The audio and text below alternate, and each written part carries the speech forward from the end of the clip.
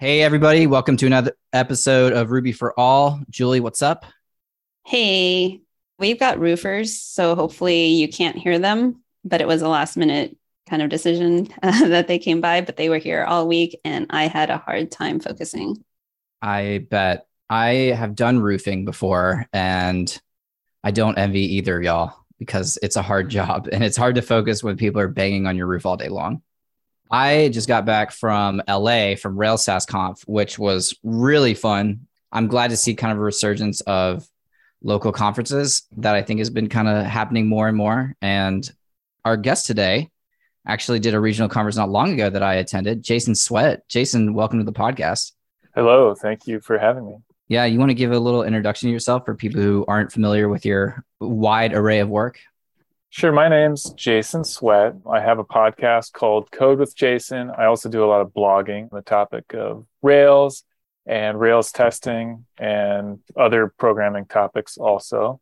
And that's me. Yeah, and I always like to tell this story, but we met very early on in my career because you had a testing podcast and I asked you to come on and ask you questions about testing. And that's how we met. And that was my first podcast. So thank you for that. Yeah, and thanks for reaching out and doing that. That was one of my favorite podcast episodes ever, actually, because you asked really good questions. And I think that kind of thing where somebody comes on, like you coming on the show and asking questions of the host, that's like the reverse of how it usually goes, but it worked out great. Yeah. Today, I think we want to talk about testing. And I think, Julie, you just picked up Jason's testing book. Fantastic book, by the way. Just to give a little bit of background, I have been working for a little over a year now, and it was the first experience I had with testing was through work. And I didn't realize this before, but I didn't really have a good foundational knowledge on testing. And so a lot of the testing that I did for work was copying and pasting from other files and then kind of making it work, but not really taking the time to understand what am I testing and why is this important. So Jason, your book is really great. The language was really easy for me to understand. By the way, the book is called The Complete Guide to Rails Testing. And it really is a nice, okay, so I don't finish a lot of books. I tend to start them and then not finish them, but I'm almost done with your book, Jason. And I started reading it about, what's it been, like a week or two? So. Yeah, well, thanks so much. That's really good to hear that. Things like that put fuel in my tank and help me keep going and create more content and stuff like that. So it's really good to hear that that's helpful. Jason, how did you get started with testing? Good question. I historically have been a fairly bad developer in the sense that I'm not good at like being careful. I'm really like undisciplined. And so I would build things and I would think they worked, but then they like really wouldn't work.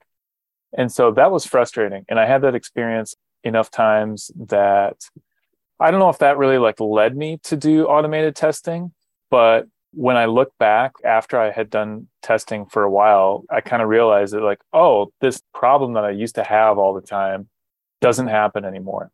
So that was great. But honestly, I don't remember how I got started with testing because it was like such a gradual thing. I think it was a good few years between the time that I like attempted to write my first tests, even more than a few years. It was maybe like 5 or more years between the time I first wrote a test and the time it was a part of my regular workflow. I don't think my path to testing is one that I would hope anyone else would replicate because it was very slow and not very efficient. So that's part of why I teach testing is because instead of taking 5+ years to get good at testing, I want to shrink that down into maybe like a year or something like that. I think anything much less than that is probably not very realistic because testing is really hard and there's a lot to it, but you can learn a lot faster than I did. I appreciate that you said that testing is hard because the reason why we connected is I put a tweet out there that said, it said something like, I clearly am not good at testing or something like that. And what I loved about the Ruby community is so many people were being supportive and mentioning that, let's pair if you're having difficulties testing. And you reached out and introduced your book to me, which led us to this here. So I forgot why I brought this up. I don't remember either. I can never have a conversation and remember more than like 10 seconds back in the conversation. So you're in good company. Thank you. I appreciate that so much. Oh, yeah. We were talking about how testing is hard. Yeah, almost as hard as remembering things we said 30 seconds ago. But yeah, I feel like if you go into something expecting that it'll be easy, but it's actually hard, that's like a recipe for frustration. Like a good example for me is Docker. Like I've read so many things online saying how like Docker is easy, and I've talked to people and they're like, oh yeah, it's easy. You just like make the Docker file and then like you're good. But it's like so not easy. For example, if you go into a thing expecting it to take 2 hours, but really it's the kind of thing that takes 2 weeks, then like you're going to be frustrated that you tried for 2 hours and not only did you not get done, but you barely scratched the surface. So that's why I always like to remind people or tell people if they don't know that testing's really hard. Learning testing is just as hard as learning programming approximately, and it's going to take a long time. And so if it takes you a long time, that's normal and that's fine. Testing is really hard. I mean, and I think that's why back in the beginning, I was like, I have all these questions, and I'm wondering like, what led you to becoming like the Rails testing guy? Because I don't know if you know that, but you are the Rails testing guy right now. So what kind of led you to creating like content and books and like all these blog articles and starting podcasts around testing? Well, that was my aspiration, by the way, to become known as the Rails testing guy. So it's good to hear that some people apparently think of me that way. Okay, so I joined this class 4 years and 4 years and change ago, called 30 by 500, which teaches people how to start online businesses. And long story short, that experience led me to focus on the topic of Rails testing and have the idea of like selling books and courses and all that kind of stuff. And so I started experimenting with Rails testing because I noticed that was something a lot of people tended to have a lot of trouble with. And there ended up being a lot there to talk about. And I'm still not nearly done saying all that I could about Rails testing. So that's kind of how that got started. And has the book as popular as you would like it to be? Well, no, I mean, nothing is ever as good as you want it to be. My hope is that, I get recognized on the street every day and people are like, oh, I want world fame and millions of dollars out of the book. And I'm somewhat short of that, but I have been pleasantly surprised. It's a small miracle that like anybody reads the book. And so every time somebody buys the book, I'm like, oh, whoa, like somebody actually bought the book. That's incredible. So I'm happy with that. Yeah. Something I really liked in the book is the way you have us create our spec, basically like a very small version of it. Cause I didn't know what the it blocks do or what the .2 space equal do until I went through the exercise and I was like, oh, this makes a lot of sense. It's going to be something that I need to keep repeating to really fully understand it. But I thought that was really cool that you put that in the book. Oh, thanks. Yeah, all that stuff can be really cryptic in the beginning. And it's hard to know like what is RSpec, what's Ruby, what's Rails. There's so many layers involved and there's not a clear delineation among the layers. So I always tell people that there's like 3 things that you need to learn in order to be competent with testing. One is tools and another is principles. Maybe they're just 2 things, but tools and principles are 2 of the big ones. And I think it's helpful to separate those 2 things because it's like too big of an endeavor learning testing to like come at it without biting it off into chunks and learning those things one at a time. And maybe we could talk about those couple things for a second. So I want to start with some principles. We were talking a little bit pre-show about the idea of feedback loops. So my experience with people who are new to programming is that often they will have a need to write a certain program and they will write a bunch of lines of code, maybe like 30 lines of code, and then they'll try to run it and they'll get some error message or it won't work in whatever way. And then they'll go back and like squint at these 30 lines they wrote and try to think of like, where's the problem in this code? And that's just so inefficient because like once you've written 30 lines of code to like go back and figure out where the problem lies, like that's a lot of stuff, 30 lines of code. That's going to take a long time and it's going to put a lot of mental strain on you to find that problem. So it's much more efficient instead just to write 1 line of code and run it and see if the output is what you expect. Add another line of code, run it, see if the output is what you expect. And if not, make a correction, and so on. And that way, you're always working from a stable base. Everything that you have works. And the most that you have at any time that potentially doesn't work is one line, because you're only adding one line at a time. And so I think before a person is ready to learn testing, they have to learn that feedback loop methodology. And so that's the first thing that I would invite people to get into before they start trying to learn testing. And here's the thing, testing and test-driven development and all that, people find it hard to grasp, partly because I think it's often very poorly explained. And so I want to try to explain a little bit better right now. Testing is nothing more than taking that feedback loop process, which you can do manually, and making it automated. So let's talk about that feedback loop process for a second again.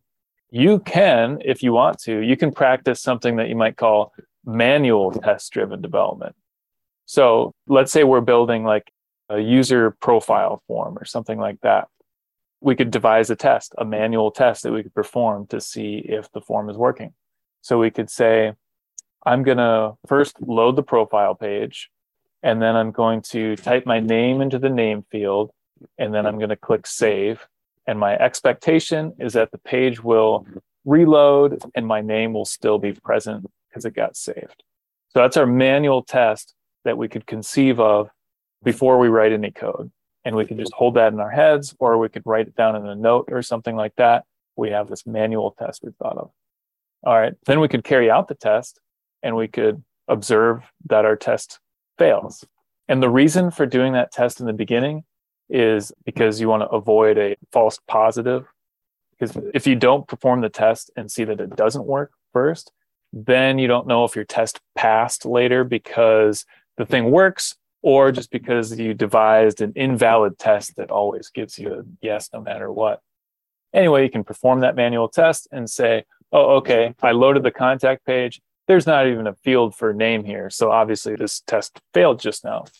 Then you can go and write the code. You can add that name field, run your manual test again. Okay, I typed in my name. I clicked save and nothing happened. Okay, it still fails.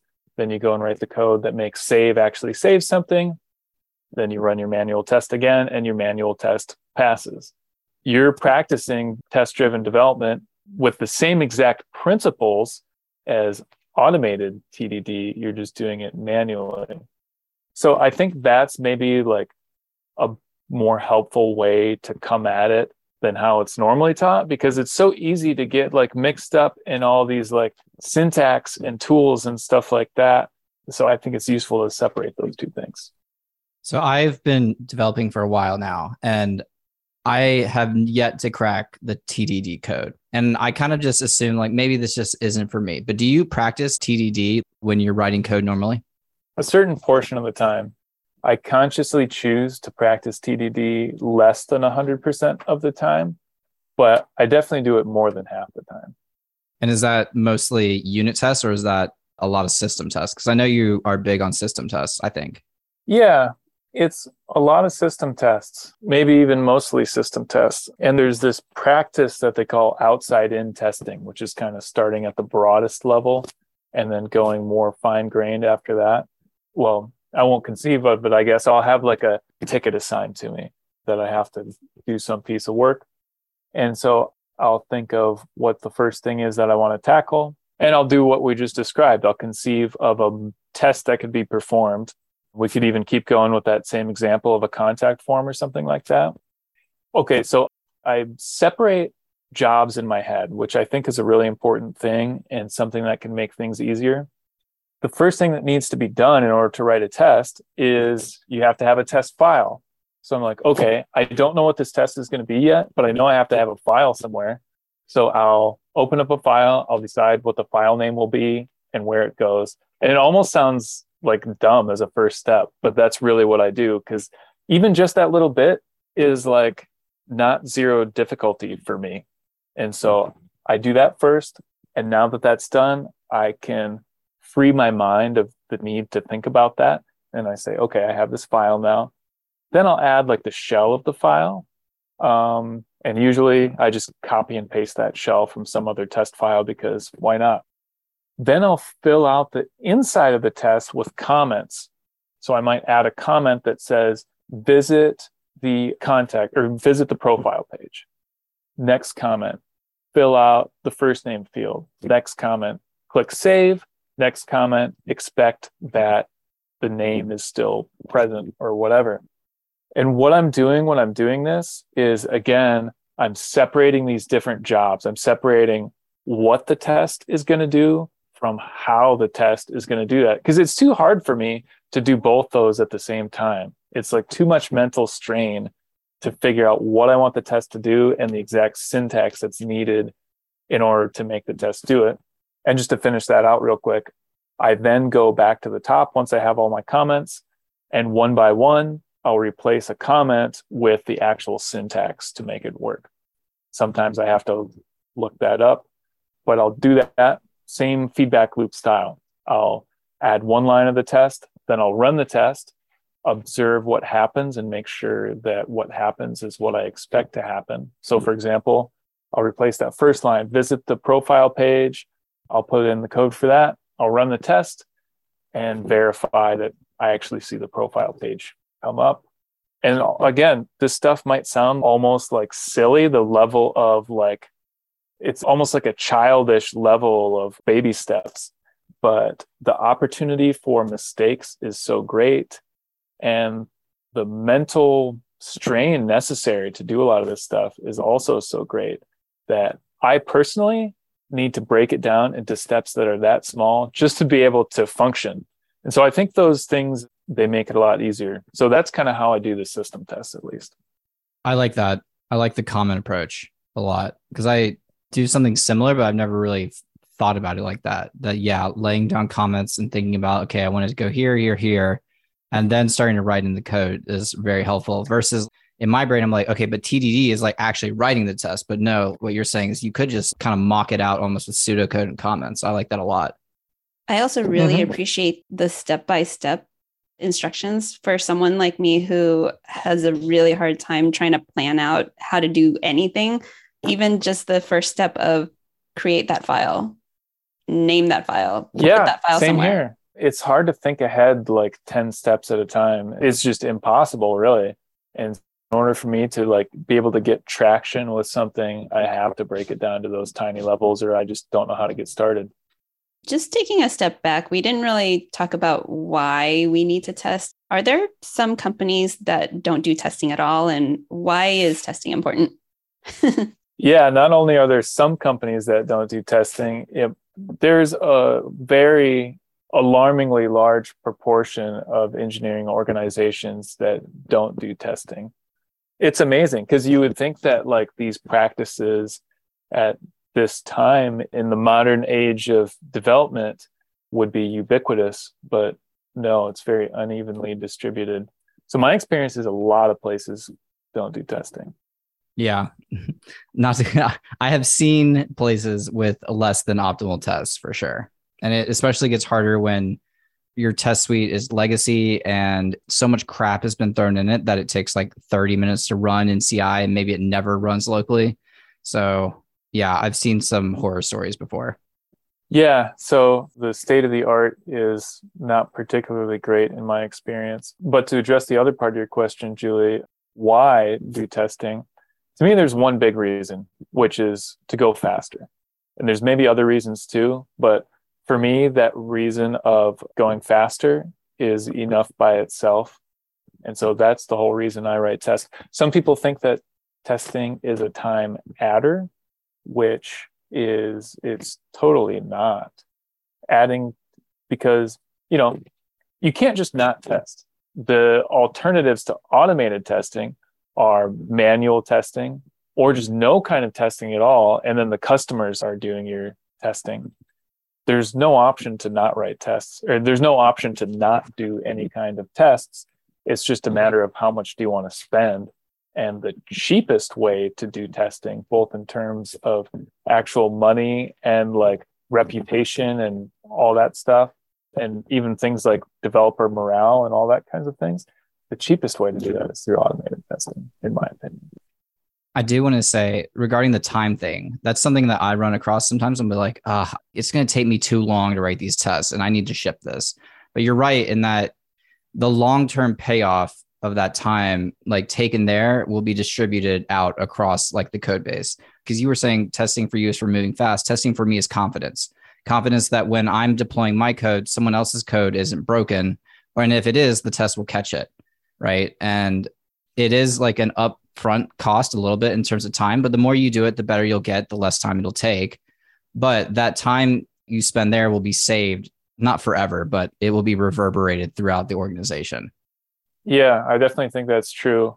And just like for a couple nuances. So I think writing tests is on average faster. There are some times when like writing the feature and skipping the tests would be a lot faster. So it's like an on average thing. But also a lot of the times, even just for one single feature, I find it faster to do it with a test than without a test, because for a lot of stuff, in order to test it manually, you have to go and do like 8 steps and click on these things and stuff like that. And it's just a lot easier to do the automated version. So you don't need to wait for that long-term benefit because it benefits you like immediately. Yeah. So what are some like, as we're running on time, what is some of the things that you see juniors making mistakes with when learning testing that maybe you can offer some advice for? Yeah, good question. I'll give you one because it's a big one, which is testing implementation, not behavior. So the analogy that I've used for this in the past is like, say you're building a car and you want to test the car. One way you could test the car is to open up the hood and verify that it has a battery and that it has brakes and that it has an engine and all these other things. But that doesn't really verify anything. Much better, okay, instead of checking to see if the car has an engine, turn the car on and see if it starts up and if it can drive. Instead of checking for the presence of brakes, hit the brakes and see if the car stops, and so on. So that's the difference between testing implementation and testing behavior. And just to be extra clear, checking for the presence of brakes, for example, would be testing implementation, and actually hitting the brakes and stopping, that's testing behavior. And so what that maps to in Rails is people do things like test for associations and test for the presence of validations and stuff like that. Those things aren't behavior. Those things only enable behavior. And some people say, well, let's have both. It gives you extra assurance to have both. But I don't think that's true, because if you take out those associations, then your tests that check the presence of the associations would break, but also the tests that test the behavior that those associations enable, those would break too. So your tests that test the implementation are just redundant. So that's the big thing, is test behavior, not implementation. Yeah. My biggest one is, and it's going off of that, but to kind of like a finer grain scale, don't test Rails, right? Rails has plenty of tests. There's no need for you to re-implement those tests. Just like you were saying with the using like shoulda matches, for instance, to like test for the existence of relationships, like just don't test Rails, right? And I think there's like a smell test you can perform. Okay, am I testing how Rails works, or am I testing how my application works? Because if you're testing how Rails works, chances are you probably don't need that test. Mm-hmm. Do we also not test any gems? Like, do we trust all the gems that we use and we don't need to test? I'm glad you use the word trust, because I've heard people say that before, like you should trust Rails, but that's not really the thing. You shouldn't trust anything. It's again goes back to the implementation and behavior. We're using the gems to enable certain behaviors. And if we have behaviors that sit on top of gems, and if we like yanked those gems out, or if those gems had a bug introduced or something like that, then the behavior that those gems enabled would stop working and our tests would start failing. So that's my answer to that.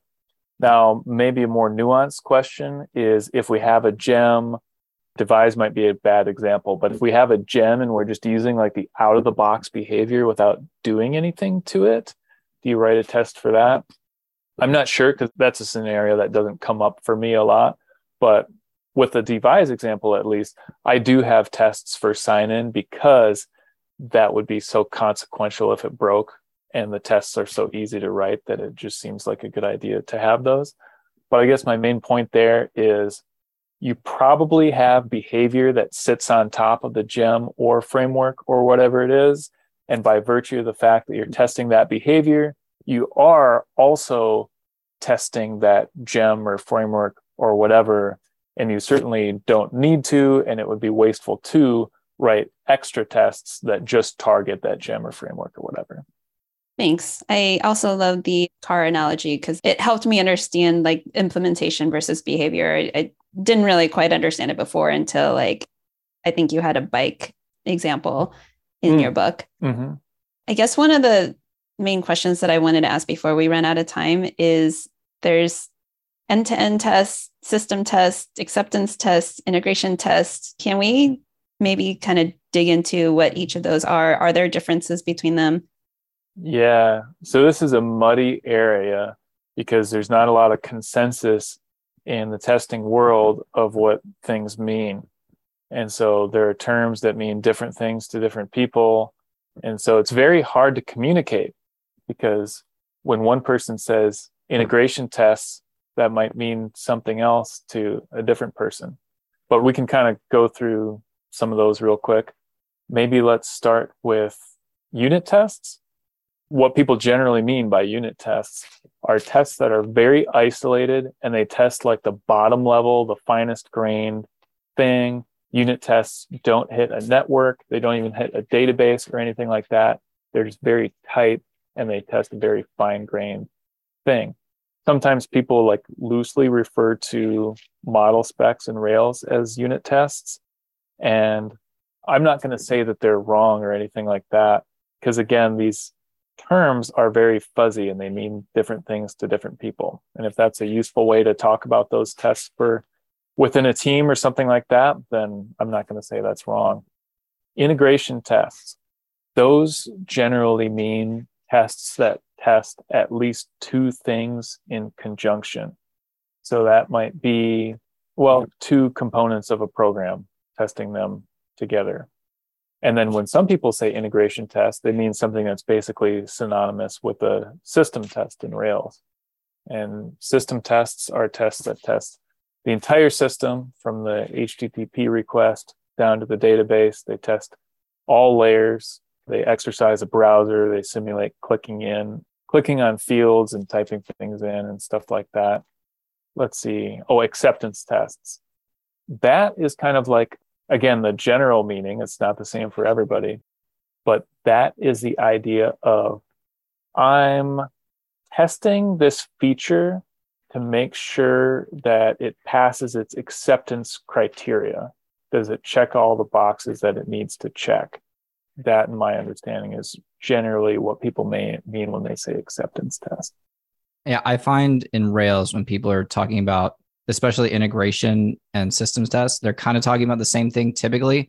There used to be like this type of integration, like specific thing in Rails, but I don't think people usually use that as much anymore. It's only something I've really seen in older Rails apps.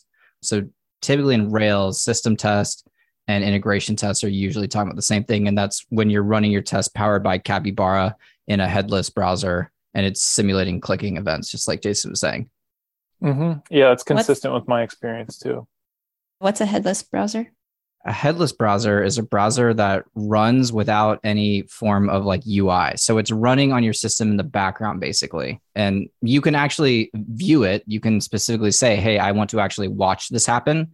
But it's basically doing is spinning up a browser in the background that you can't see. And it executes just like a normal browser and it clicks through and things. And you can actually say, hey, I want to actually watch you run. But it's not running in your Chrome that you've downloaded. It's running in this special version of Chrome or Firefox or whatever that's on your system or in your CI or whatever. Does that make sense? Yeah, thanks. Well, I think we're at time. Jason, I really appreciate you coming on. Do you want to plug what you want to plug and tell people where you can be found online? Sure. So I just decided this about 5 seconds ago, but I'll give a discount code to your listeners if they want to check out the book. Let's make the discount code Ruby for All. And the book is called The Complete Guide to Rails Testing. And if you just Google the complete guide to Rails testing, you can find that. Or if you just Google Rails testing book, you can find it easily that way too. And then just for my general writings and anything else that I do, codewithjason.com is probably the best place to go. I do want to say that earlier I made a note to mention this. The fact that you teach kind of how to build your own RSpec, I know companies who use that as interview questions. So I know a friend who literally was told, hey, build a few of these methods in RSpec with plain Ruby. So for that reason alone, I would definitely check out the book, and some of those questions might come up in an interview later. Jason, thank you so much for coming on. I had a blast and learned even more things in the interview. So thank you so much for your time. Yeah, thanks so much for having me. All right, everyone. We will catch you all next week. Bye. Bye, everyone. Bye.